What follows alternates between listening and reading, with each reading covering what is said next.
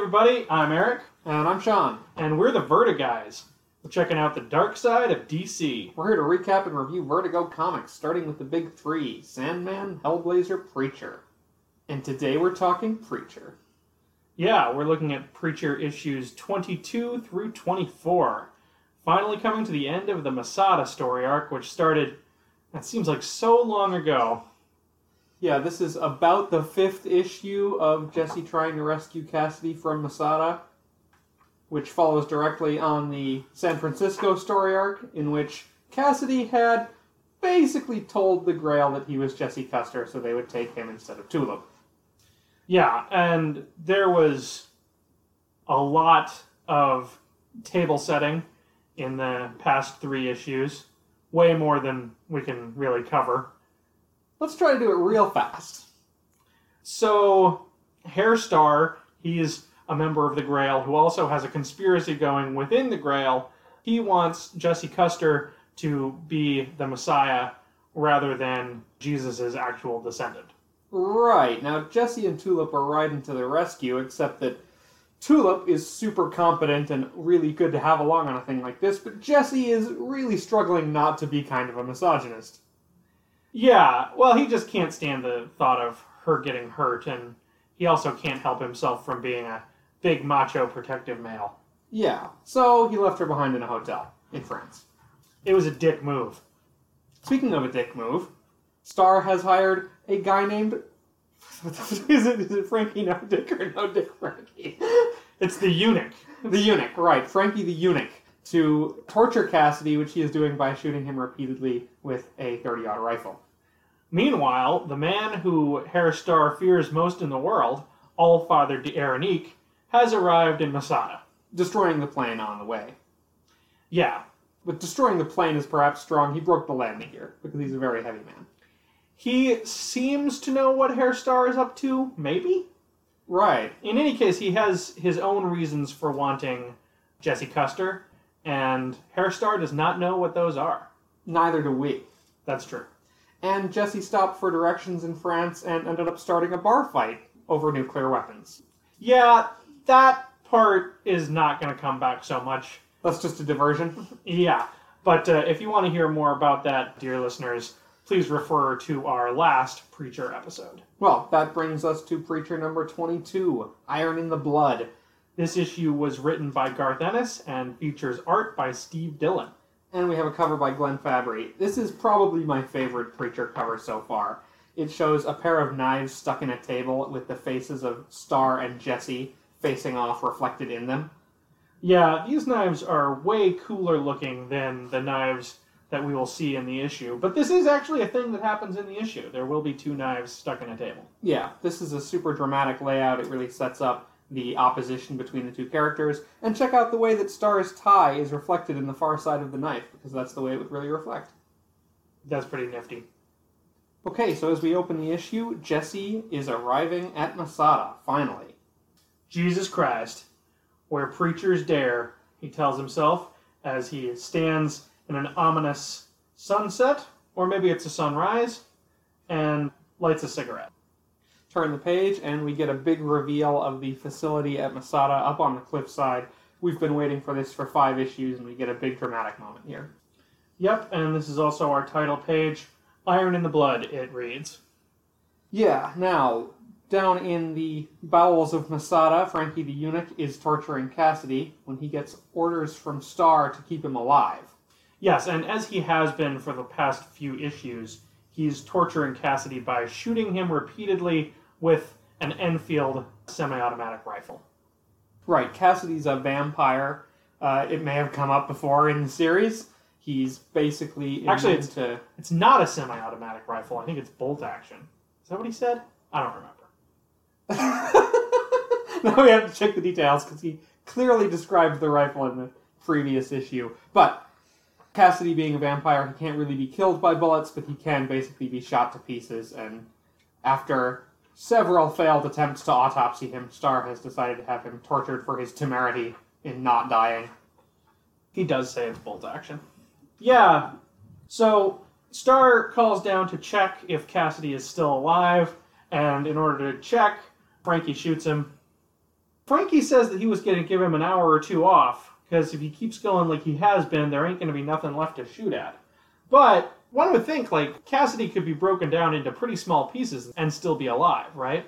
Since bullets can't kill a vampire. Right. And yet, he's intact enough to scream. Well, that's a horrifying thought. It just found it a little confusing. Meanwhile, Star's right-hand man, Marseille, turns up with a report. It turns out there's an old freighter that's beached nearby. Yeah, now I love the way that this develops throughout the issue.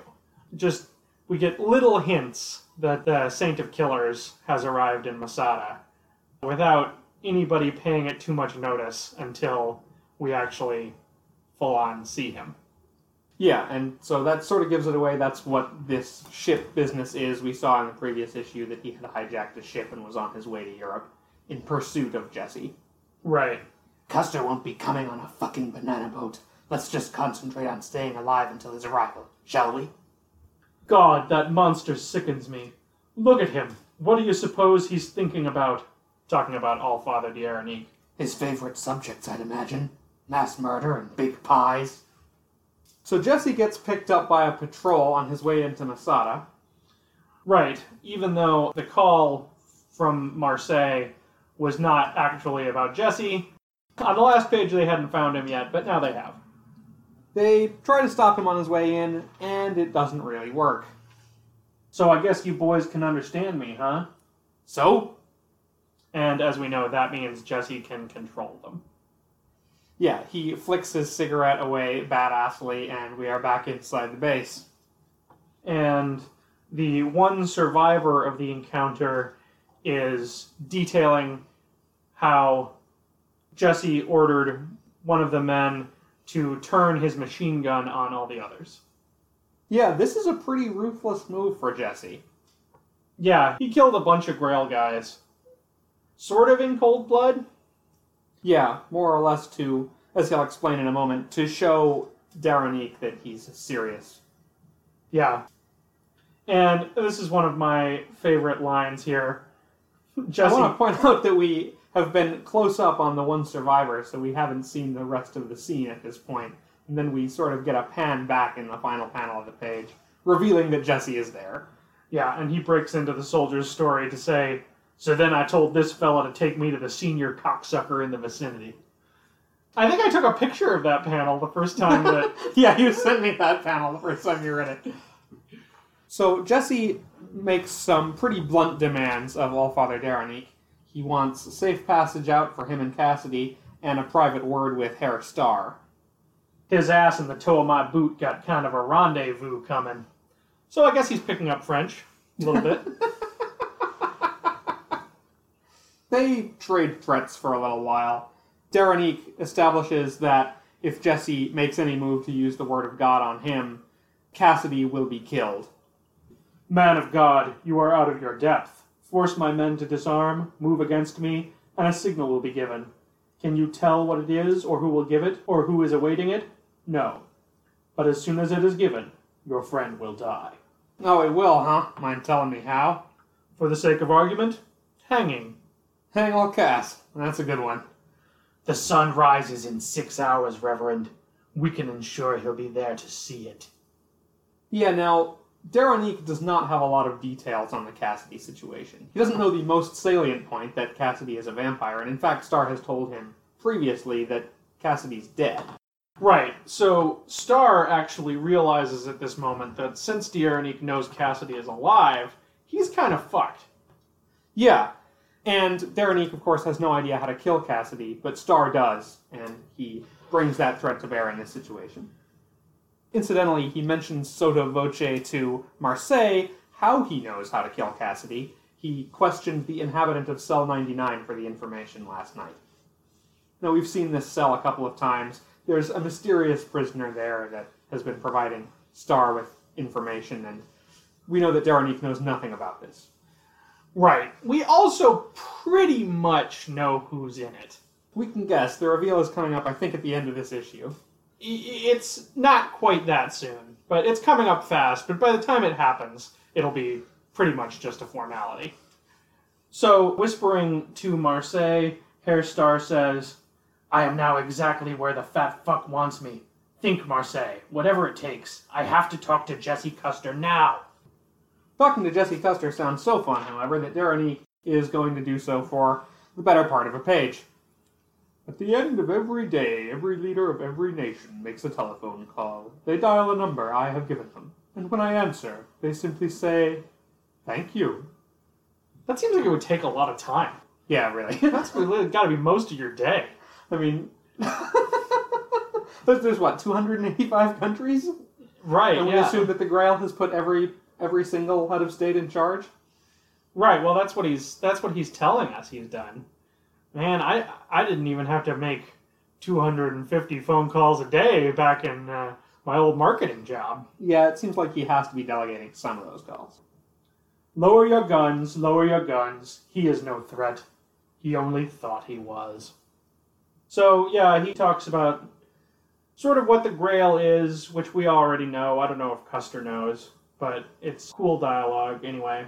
And then he talks about how he's in charge of every nation. Right.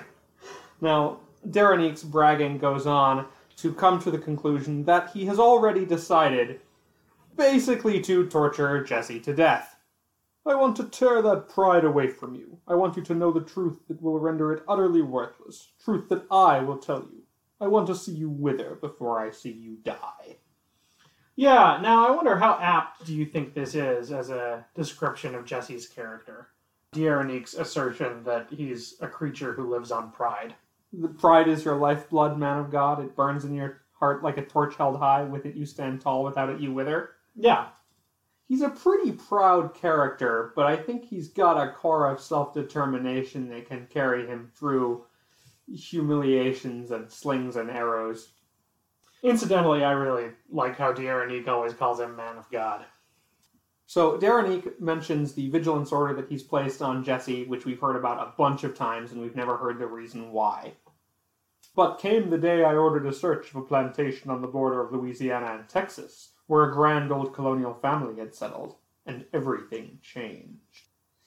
He goes on to explain the history of that family, the Langell family. Now, we have seen this. We have heard this story before. We were talking about Jesse's family. Right. Grandma is just one in a long line of sons of bitches, and the men were always priests. The Langell's latest matriarch told me she had a grandson called Jesse, that he had grown up to be a preacher, that he had defied her many times, but she had brought him home to stay for good. And then I never heard from her again. You killed her, Custer. You killed my Aunt Marie. Yeah, so this is the new news, which is that the Langells are split from a larger clan called Derenique. Now, did this seem like too much coincidence to you? We basically learn that the two main families of some bitches in the Preacher universe are one family. Huh, right, exactly. It's an awfully convenient reason for Derenique to hate Jesse before he really becomes involved with the Grail. Right, and there's a sort of cinematic logic, the fact that basically there's an evil French guy, and it turns out, of course, he comes from the evil French family that we already know about. Right. Well, so Jesse cops to killing Grandma, which he did. He, let's see, sort of set her house on fire, and then she was launched out of it by an exploding oxygen tank? Yep, that's the way it happened. I sent that bitch to hell, and I hope she's burning still. And that's why I must see you dead, for the sake of blood. Blood that runs in me and ran in her. Blood that links even you and me across an ocean, down the centuries. Blood passed to you by your mother. Blood that the water in your father's veins could not dilute. And you really don't want to insult Jesse's father. My mother was Christina Langell, the only good woman to come out of a family of scum. My father was Private John Custer, United States Marine Corps, and the only thing ran in his veins was iron. You say one more word to dishonor their memory, you worthless son of a bitch, and I will kill you now, no matter what the cost. Yeah, so things are moving right along, but I wanted to stop and call out that dialogue as being just a really great page. Yeah, the art on these two pages is really good, too. We got Grandma sort of looming over a hateful-looking Jesse in the first panel as he remembers her. And then we've got his really determined face as he's threatening D'Aranique in the next page. Yeah, his face morphs from sort of defeat after they had threatened Cassidy to anger when his father is insulted to a kind of cool determination. Well, at this point, D'Aranique calls for Star. Allfather, perhaps he needn't die just yet. A power like his... It is over, Star. Your time is up. He has guessed the aim of Star's conspiracy to replace the Messiah with Jesse. You are a politician. I am a believer. Your weapon? Star hands him his gun. 2 knives, a circle. What is this shit? Our custom. D'Aranique declares a trial by combat between Jesse and Star, Star serving as the champion of the Grail. The loser dies, the winner walks away. Begin. Yeah, he's sort of giving Jesse exactly what he wants at this point. The chance to kick Star's ass? Yes, exactly. Yeah, but there is, of course, no way that Star comes out of this fight ahead, since his conspiracy depends on having Jesse. Bullshit. The winner's a fucking dead man, too. You have to listen to me. Ain't gonna be needing this. Yeah, Jesse just tosses the knife away, unconcerned that Star will still have one. Yeah, and then he just kicks Star's ass for threatening Tulip way back at the sex party in around issue 13. Way I hear it, you're the shitheel who likes to point a pistol at a girl and say you're gonna shoot her face off. Shouldn't have done that. Star keeps trying to get a word in to talk to Jesse about the need to basically to team up and handle D'Aranique together. But Jesse's too pissed off, and also with some goading from D'Aranique, he continues to try and fight Star, leading Star to pick his knife back up and give Jesse a scar on the side of his face. And Jesse responds by grabbing the bandage covering the wound on Star's ear from when Tulip shot him way back in the sex party, and rips it off. So, while Jesse and Star continue to have a somewhat humorously one-sided fight in the background, Marseille is answering a call in the foreground. Right, there is an intruder, and then the walkie goes dead. And once again, just as when they heard about the boat, Marseille doesn't seem too concerned about this news. He's more focused on what's happening to his boss. Now, Jesse throws Star out of a window, and they crash down into the gardens, where we find Paul, the 94-year-old gardener, and the Messiah hanging out. The Messiah is about to chug a bottle of poison. He claims to have changed it into wine. This is basically just a reminder that the child is underfoot, which will come up in the next couple of issues. Yeah, underfoot and seriously impaired. Right. Unless he really did change it to wine. I guess we don't know. Oh, I presume that he proceeds to drink that bottle and it's fine.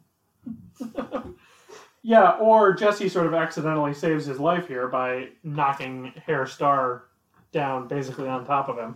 Now, at this point, Star basically realizes that he can't fight Jesse, but that Jesse is going to keep chasing him wherever he goes, so he just starts running for the big plot reveals. Yeah, meanwhile, D'Aranique orders his soldiers to go bring them back. They run right into Cell 99.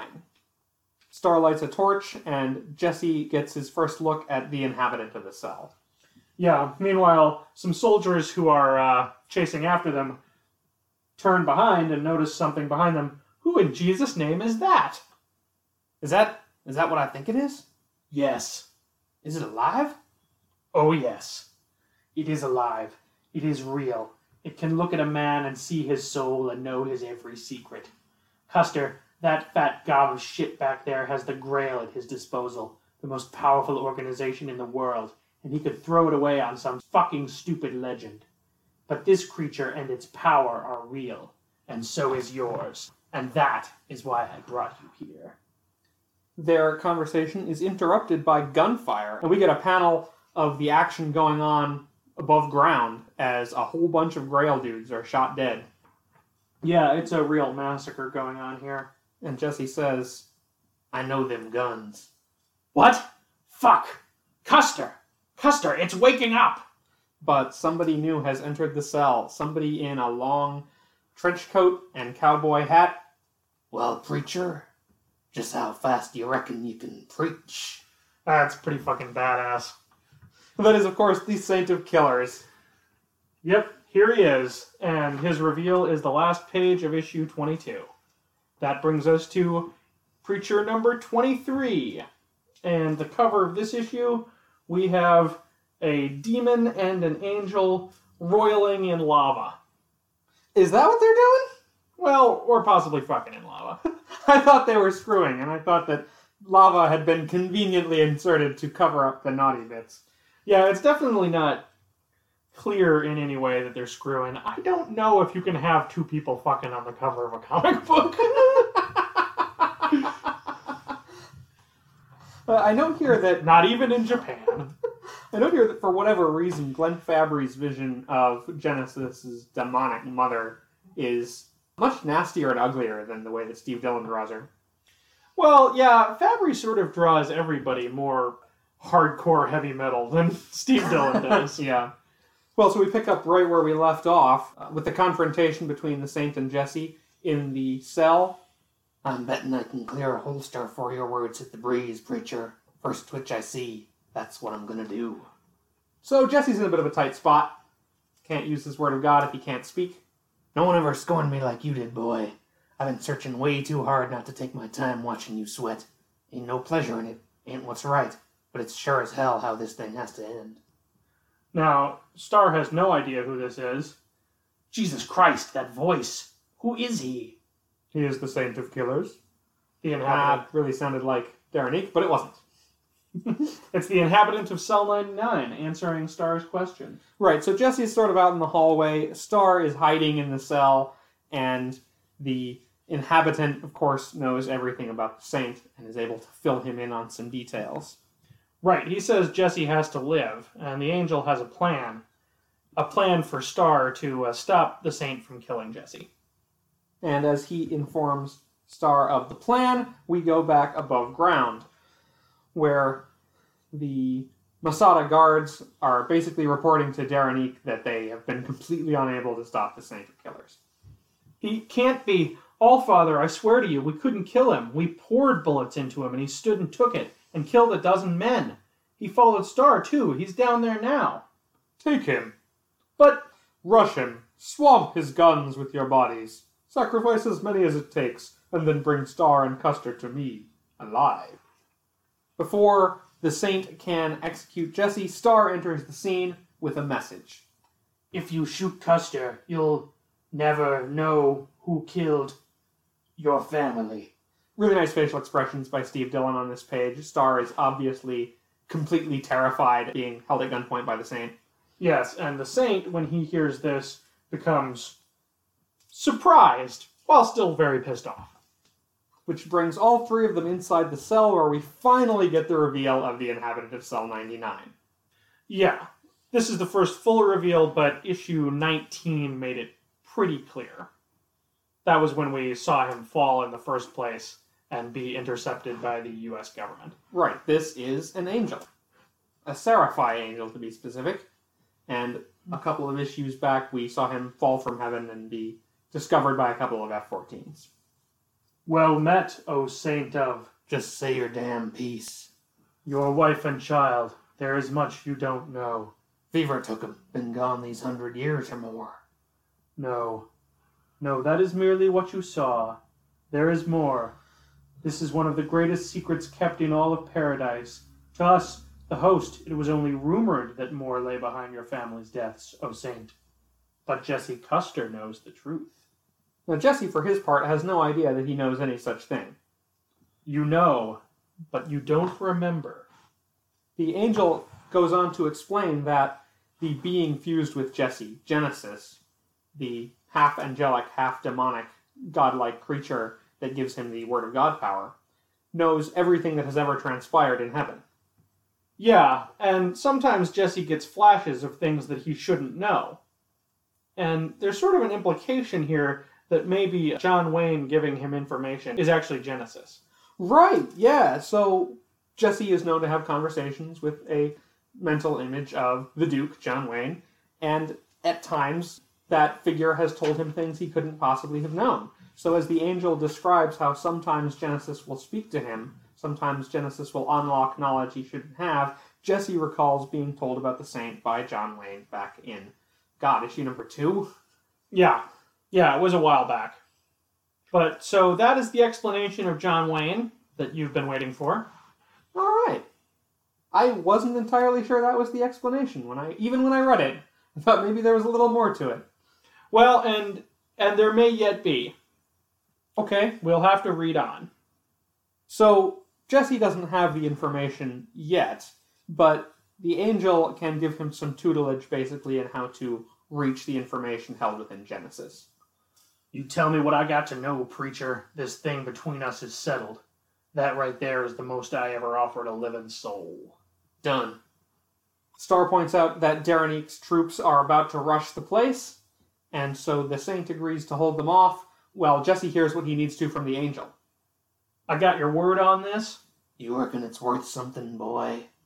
I sure as hell know you keep your promises, but yeah, I reckon so. Then you got it.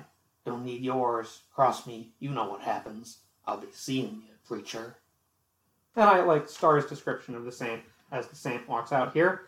Fucking bastard! So, Jesse turns back to the angel, and with characteristic frankness, you're its daddy, ain't you?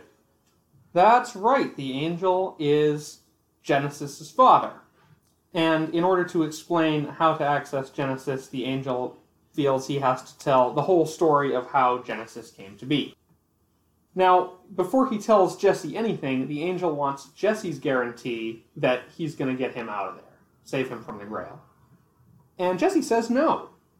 No deal, boy. Fess up voluntarily, then we'll see. Basically, Jesse trusts the Saint to be the Saint, but he doesn't trust angels at all. The angel lowers his head, knowing he's lost this negotiation, and then enters his story. Hers was the beauty of blades in an alley. I really like that line. It's so, I don't know, it's just poetic enough, but also, sort of bad poetry. Just overwrought enough. I like it. I would probably enjoy whatever Scott Lynch novel I read that in. So, the angel explains that this particular demon was sort of a temptress. Yeah, she tempts all the humans, and when lust conquered love, when they broke God's law, they were hers. So it looks like basically she's guarding the borders of hell and he's guarding the edges of heaven, and they see each other at work.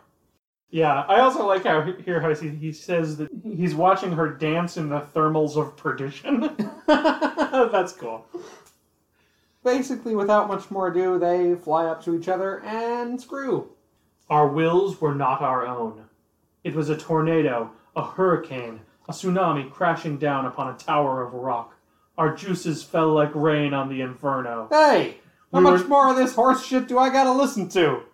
We ain't got time for a goddamn poetry recital, and your juices fell like rain on the inferno? The fuck is that, from the letter you wrote to Penthouse? But you fucked her, she got pregnant, they caught ya. I know this part, get to the goddamn point. I love Jesse. Yeah, that's some hilarious dialogue. Now the next page is Hairstar muttering, "Shit," as he notices a stream of blood is flowing down the stairs and towards the door of cell 99. Yeah, and then we get a full page of the Saint massacring the Grail army. Yeah, and there's just a mountain of bodies in front of him already. Give him hell! One of the officers is instructing. Yeah, give me all the hell you got to spare. The angel continues his tale. He tells Jesse that Genesis should never have happened. Good and evil are never supposed to mix. It's unnatural. A freak, just as our actions were freakish when we coupled against the order of things. Now, he basically had a plan to deal with the situation. Yeah, he was going to kill her. Yeah, kill the mother and child both. Could we flee together, she asked. Could we hide the child? Did I have any kind of plan? And as he, in flashback, grabs her throat, I did. What a jerk. But he was prevented from infanticide by the arrival of all the Seraphi. And then very shortly, by the birth of Genesis. Right. Just at the worst moment, the Seraphi catch them, and Genesis chooses that moment to be born. And this is a totally wordless page of some fairly cosmic, or at least ethereal art of Genesis being born. And its screams are like bolts of lightning. There's an enormous blast of energy.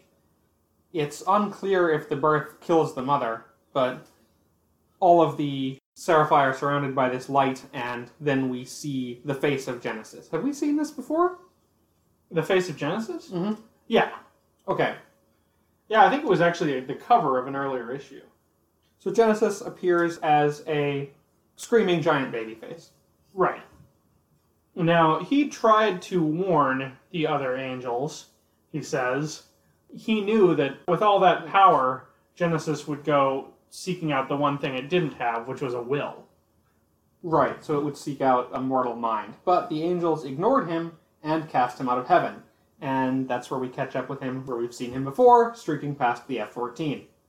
The angel confirms that Star captured him and tortured him for information, and that he is the Grail's inside man in heaven, the spy that Hilo and DeBlanc were worried about way back in Preacher number 3. Yeah, that's right. Which you probably would have figured out by now, reading along. Right, the Grail has some way of getting inside information about what only angels should know, and this, it turns out, is it. Meanwhile, Star is back in touch with Marseille, who has not been killed, as I thought he had, by the Saint of Killers. Hold on a second. Oh yeah, that's it. Here it is on page 262 in the trade. The first guy getting killed by the Saint, or it's the first fight scene with the Saint.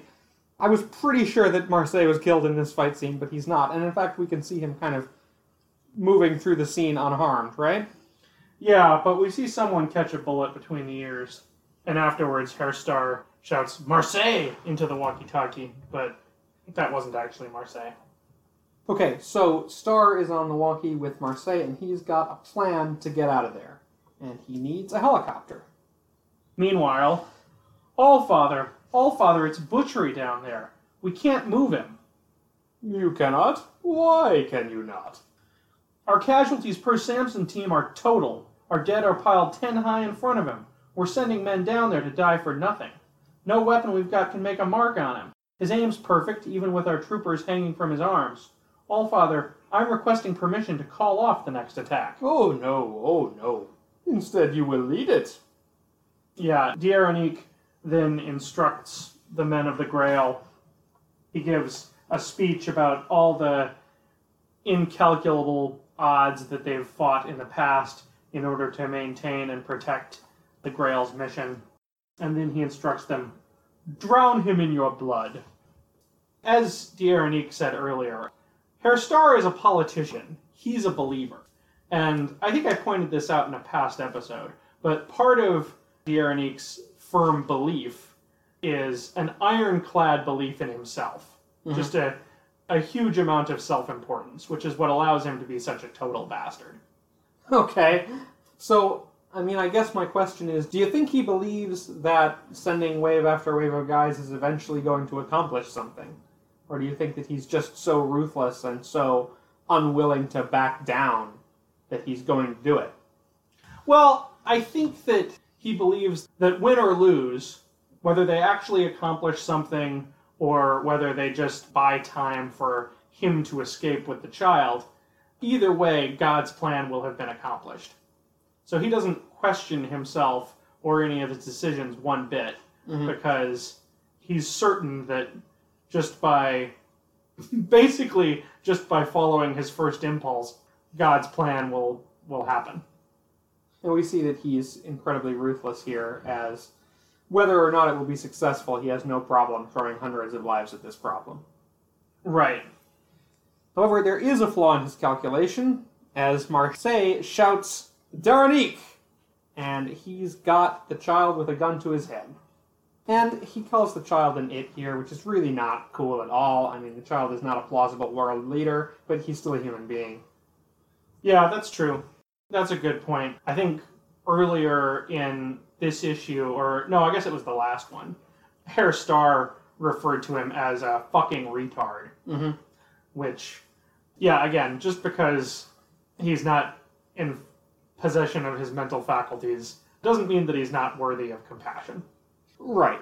Now, we have seen, this would have been in 21, I think, the scene where Marseille met the child for the first time, and basically the depth of the contempt that Star and Marseille have for him. Right. Yeah, that's true. He actually went so far as to say that meeting the child was the reason that he would never question Herr Starr ever again. Right. Now, back in Cell 99, the Angel continues to address Jesse. The Angel tells him to use older ways from older times to bring forth Genesis. You must elevate the spirit, forget the flesh. Look to your homeland, Custer, to the first Americans, the Navajo, the Hopi. Jack Daniels? Okay, is that a racist joke? Is the joke that I getting don't- drunk is an older way from an older time? I just thought he was saying that Jack Daniels is an older American Oh, okay. than he is.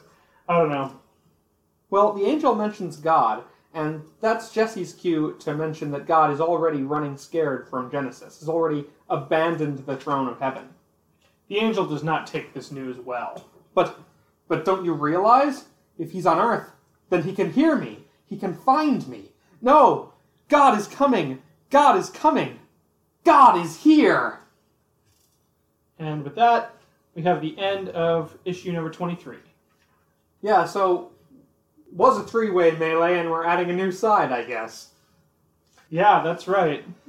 Well, just like when he appeared when the SWAT team was getting ready to fight Jesse, or when he made his presence felt in the fight between Jesse and Grandma, God doesn't really represent a side unto himself. He just sort of provides tactical interference.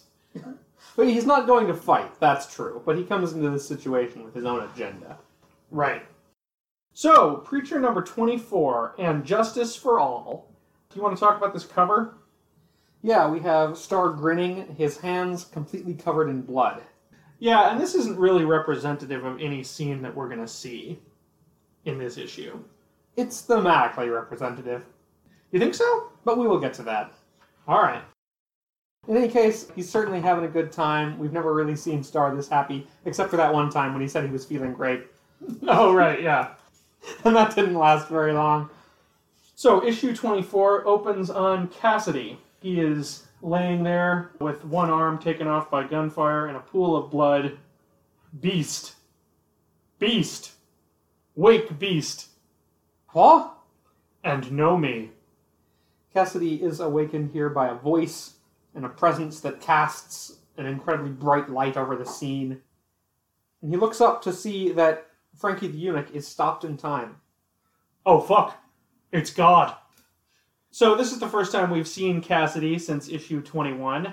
First scene with Cassidy in it that we're covering in this episode. There was a torture scene in number 22, but we didn't actually get a look at Cassidy at the time. Oh, yeah, that's right. He just screamed. So, God has a message that he wants Cassidy to deliver. He says that he could destroy Jesse, but he wants to be merciful. And the message is, give up the search. Yeah, and now Cassidy here is not having it. Hey, just a fucking minute. Have you seen the fucking state of me? Are you trying to tell me you're gonna fuck off and leave me to that space cadet hooer of a wop up there? What kind of fucking loving god are you? You deserve it. You are a blood-drinking thing that crawls in the night. You are lower than the worst scum on the surface of the earth. I name you Beast. God, also not having it. Yeah, so I like the line here. He says, I told him I could destroy him. He is ever at my mercy. And yet, I am a loving God. Yeah, I wrote that down too. He is ever at my mercy. And he goes on to explain that he has crossed Jesse's path twice. A third time will be his undoing. Meanwhile, back in Cell 99, will you quit screaming? The angel says that God is here for him to destroy him, that Jesse led him here, and basically that God will have his vengeance for the angel helping Jesse in his search. Good! Now shut up! Right, now Jesse has been searching all over America for God, and is really just delighted for the chance to finally meet him. Yeah, but instead he decides to skip it and go after Cassidy. He can wait his goddamn turn. He ain't even the reason I came here. And that brings us back to the hostage situation. Marseille demands safe passage to the helicopter, and Derenique agrees in the most emphatic terms. Take no chances with the life of our savior. Should that child receive a single graze, I will see every man in Masada dead on the rack. He really is a big fan of mass murder. Yeah, he is. But, again, he's not kidding when he puts the child's life paramount above everything else. Yeah. And meanwhile, despite the hostage situation, this doesn't slow the futile assault on the Saint of Killers. Yeah, once again, a new squad of men is sent down. They see a stack of bodies piled up to the ceiling, and have only a second to notice that before the Saint of Killers resumes firing. Yeah, now this is a sort of typical Garth Ennis black comedy, in that he's sort of making a joke of the deaths of all these men, but at the same time he's really making you feel the futility of it. And, you know, it does make you angry at Derenique and at the Saint of Killers. Yeah, even though these are the bad guys, this is a horrifying sequence. Well, even though that these are the bad guys, and even though sometimes the violence against them is drawn in such a way as to be comedic. Mm-hmm. Darkly comedic. Like we see, you know, goofy looks on guys' faces as they get fatally shot. Right. So, Jesse catches up with Star, who's in an elevator. Star explains that the elevator goes up to the helicopter pad or down to a tunnel that they can use to escape. You and I are going up, Says who? Says the bomb. Right, like any good villain base, the Grail's headquarters at Masada has a self-destruct mechanism, and Star has pushed it. They have about 20 minutes before the whole place blows up. You're gonna take out the Grail? Bullshit! This case contains my personal effects and plans, Custer. Everything I intend to accomplish for the future of our world is contained here. As far as I am concerned, this is the Grail. Listen, asshole! You listen! Star explains that he wanted to bring Custer here to show him the angel, to impress upon him that this power is real. So you would know that I am privy to the secrets of heaven itself. God is gone. The afterlife is as much a shambles as any of the worthless governments on Earth. Now, more than ever, there must be order. And you and I together will fulfill the prophecy of the Grail and give this world the order that it needs. Yeah, Jesse isn't interested. He says he's just here to fetch his buddy Cassidy. And as he protests, we see that Herr Star is holding a knife behind his back. Right, he almost gets Jesse in a hold with the knife, and then Jesse kicks him in the nuts. Yeah, and turns out pulling the knife on Jesse was a bad idea. Jesse seems to catch it in midair, actually. Yeah, it's flying through the air in one panel, and Jesse is holding it in the next. So, good move. Yeah, Jesse's pissed off here. I'm through with you, you cock-sucking kraut prick. Fuck you. Fuck your Grail, and fuck your goddamn order. Where's Cass? He asks as he tortures Herr Star by cutting a line down his scalp. Right, now, at this point, the scene turns suddenly to comedy as the briefcase has spilled open, and Jesse sees, well, Herr Star's strap-on dildo has fallen to the floor of the elevator. He is distracted by it just long enough for Star to get in the elevator and get gone. What kind of fucking... Now, I thought this was kind of funny because it's more innocent times, you know, when this comic book was written. As much as this comic book isn't innocent at all, it takes Jesse a second to realize what the dildo is. And I feel like you see so many dildos on TV these days that, you know, it wouldn't take anyone a second to realize what a dildo is anymore. Right, Jesse is just a country boy. And there's that contrast again between, like, I'm gonna use the word depraved, but understand that that's my estimation of the comics judgment. Between depraved sex and sort of good, clean, wholesome fun. Right, Jesse is basically not into kink at all. Right, and so he picks it up, looks at it, and then goes, "Wah!" and drops it. Right. During which time Star has gotten away. But Star did mention that 3 levels down via the same elevator is where Cassidy can be found. Yeah, he tries to call Star to come back using the word of God, but Star has his hands over his ears. Meanwhile, in Cell 99, the Angel is screaming for mercy as God passes judgment on him. You told him everything. Because of you, I have to flee, to hide, to skulk. Me. I name you betrayer. And the Angel catches a flame, and we hear his scream from outside the door of the cell. Allfather! Allfather, someone's triggered the bomb. We've barely got 10 minutes. Darnik realizes that this is Star's doing, and orders the evacuation of himself and the child. A pity there is only one helicopter, Captain. You and 5 men, Captain. Carry me. And there's some more of his trademark self-importance. Right, so everybody's running around looking for the child who Marseille is sort of in hiding with here. And as he's distracted looking at all of this panic, Humper-dumper-dido! as he punches Marseille in the face and gets away. Sermon on the Mount, Humper-dido!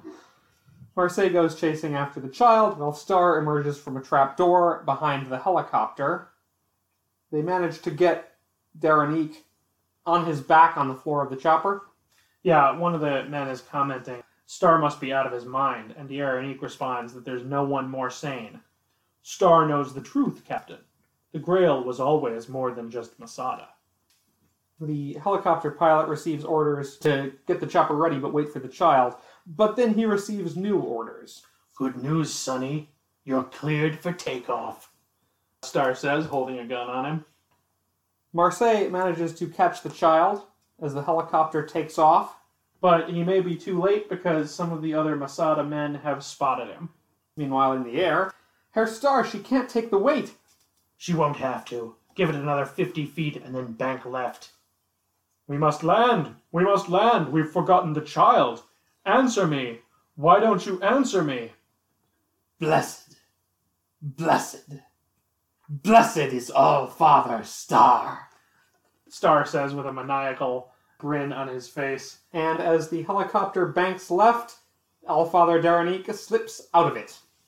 Yeah, he tumbles out the side of the helicopter and falls directly onto Marseille and the child. Humperdido! Today shalt thou be with me in paradise. Great! Meanwhile, Jesse bursts into Cassidy's cell, but Frankie the eunuch is ready with the Enfield pointed at him. Freeze, motherfucker! First word out of your mouth, I swear to fucking God you're dead before the second. I know you, motherfucker. Mr. Starr told me you were coming for this piece of shit. I know what you can do. One fucking word, motherfucker. One word. Miss. Fuck! And he does. He does indeed fire, as he promised to, but he does indeed miss. And Jesse punches him in the face, knocks him over the edge of the cell. He falls into the pit where Cassidy's been kept. Seems to break his neck here in the fall. Right, he seems to be paralyzed but not killed. How are you? And it's time for Cassidy to get some sweet revenge. And some sweet, sweet blood. Yeah. I feel good about that. I mean, Frankie the Eunuch was always kind of a comic figure in as much as he was a comic figure who engaged in some really chilling violence. Well, I mean, yeah, we've definitely been feeling bad for this horrible situation Cassidy has been in for the last several issues, and so it's a relief to see him escape it. Yeah, and even though Frankie the Eunuch is funny, we don't really mind seeing some bad stuff happen to him.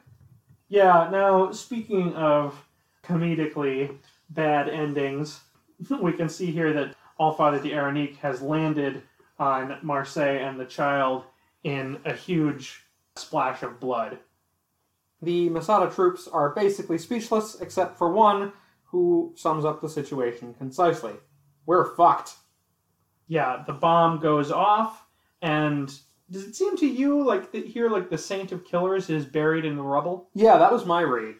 He's probably not killed, but he's probably going to be a few months before he can get up to much. But one person who did escape the blast is, somehow, Paul. Right, so did he just see that things went south and start making his way out to the hills? Yeah, I don't know. Maybe he just happened to be out of town on an errand or something. Although we saw him earlier. Yeah, he was here not long ago when he was watching this child drink poison. Right. But his response also sums it up. Sacre bleu! Jesse pulls Cassidy from the pit, and they start to make their painful way down the escape tunnel as the base explodes around them. Well, here's another fine mess you've gotten me into, says Cassidy. That is a reference to their earlier conversation about Laurel and Hardy. Mm-hmm. Nice. Cassidy recaps his conversation with God. You're to stop socializing with people like me. That a fact. So he says, knocking around with beasts against the law of God, apparently. Well, he can shove his law up his ass. Just one word of it says I can't stand by my friend. And that's, that's Preacher, right? The law of God doesn't really concern Jesse so much as just being a good guy to other people. It's sort of a secular humanist moment. Right. He has his own code of honor, and it has very little to do with traditional Judeo-Christian morality. Or perhaps you could say that it has a strange relationship to traditional Judeo-Christian morality. Right. He's applying here the values that he learned from his father. It's all about human connection to him. Right, and we get the title page is the final page of the issue as Jesse and Cassidy emerge from the tunnel with the burning Masada behind them. Again, we've been following this arc for a long time. It's nice to see a suitably dramatic close to it. Yeah, a very satisfying issue. Yeah, and I love the pace in this issue. Lots of stuff happening, but it's all clearly told, even though it has enough speed to maintain this sort of hectic comedic panic. Right? Yeah, definitely, and it cuts back and forth at such a great pace between the different stories. Very deftly handled. Yeah, Garth Ennis, in addition to hilariously vulgar dialogue, he has a real talent for juggling multiple plot threads, and I think that that's on display in this issue once again. And reinforced by Steve Dillon's ability to carry off action using not a lot of dialogue. Yeah, that's right. He's got a real gift for the silent action page. Yeah, so Star has escaped. There are still confrontations that need to take place in the future, but for now, this is a very satisfying end to this story arc. Right, so this is Preacher in its biggest, most cinematic action movie mode, and it's going to ramp down for a while after this, I think. Yeah, that's right. It's nice to know that this series can sort of reach this height of epic action, but it can also handle more down-to-earth moments. Yeah, that's true. And there is another big, huge, action-packed set piece coming at us before, I guess, what you'd call the midpoint of the series, but that's going to be a little while. Last week on The Approach, we talked about the importance of character work going into a sequence like this, and it really shows the way that Jesse and Star and Cassidy react to one another is something that we can easily predict and understand because of the time that we've had to get to know these characters. Yeah, and it's also important when you're juggling all these plot threads, the way that this issue does, that you kind of understand why everyone behaves the way that they do. This is something that lesser comic books try to pull off all the time. You know, you see just little snippets of what people are doing, and you're supposed to understand what their intentions are, and sometimes you do and sometimes you don't. Yeah, so that confrontation in the elevator between Jesse and her Star really works because we've had a few issues to get to know Star and to know what he wants out of this. And we get to see there how Jesse reacts to it, which is that he's not interested in the politics and he's not interested in the mythology. He wants to save his friend. Yeah, he even passes up his chance to meet God. Right. Although it's unclear how much that was his intention to pass it up. I feel like he wanted to make his way back there, but things ended up taking longer than he was prepared for. I want to mention, I think I might have brought this up on the podcast before, I know I definitely talked about it on our Twitter feed, but this issue really reminds me of the latest issue of Jimmy's Bastards, Okay. which is a James Bond parody comic book written by Garth Ennis that's running right now. And it does a fantastic job of that sort of big cinematic action storyline where you understand all the characters well enough to understand what everyone's doing and why. Sounds good. Well, now it's time for a segment I like to call Hey Sean, Read This, where I blindside Sean with a more recent Vertigo comic book. This week, Sean is going to be reading The Filth, #1, by Grant Morrison, Oh my. which I think I mentioned last week, right? That's right. We talked about that in regard to the filth as a slang for British cops, Right. which are probably very nice people, and it's not a nice way to refer to them. Well, that is a meaning, an entendre that will come back, as you'll see. All right. Okay, that was The Filth #1, written by Grant Morrison, pencils by Chris Weston, inks by Gary Erskine, and colors by Matt Hollingsworth. Matt Hollingsworth? Oh, that's the same guy who colored the Preacher issues we just read. Sure is. He's a great guy. Well, it's not a great comic book. Why do you say that? I did not like it, but I can understand how some people might like it. Can you elaborate on that? No. I will. You would probably say try not to judge it solely on the basis of the fact that it's Grant Morrison, but everything that's Grant Morrison is so thoroughly Grant Morrison, and so not anything else. It's hard to not notice. So we've got this old man, and we spend a lot of time on this old man, and I guess the filth means, like, police, but it also means pornography. Right. The comic is totally loaded with porn. Well, I mean, the storyline is totally loaded with porn. It's not like the That's pages. true. It's not like the pages of the comic book themselves are actually pornographic. Most of them are not. This old guy, he is watched by surveillance for quite a long time as he embarrasses himself buying porn and goes back to his apartment and jerks off at the porn, and he's got a cat, and he's got a job that he doesn't really like. And then this woman appears in his office, and not his office, his shower. And Don't get those two confused. yeah, that's really important. And it turns out that he's some kind of time cop, and the identity that he's been living is just something they injected in him, and it literally runs out his nose, and he's back to being Slade the time cop. And they jump in their time machine, which has teeth on the back of it, because, okay. But there's this whole episode where, his identity is supposed to have left him, but he still cares about that cat. Right. And then we find out that something else completely unrelated and incomprehensible is going on, involving some rich assholes, I guess. Yeah, I mean, I think that this comic book contained kind of the best of Grant Morrison and the worst of Grant Morrison. Okay. It's funny.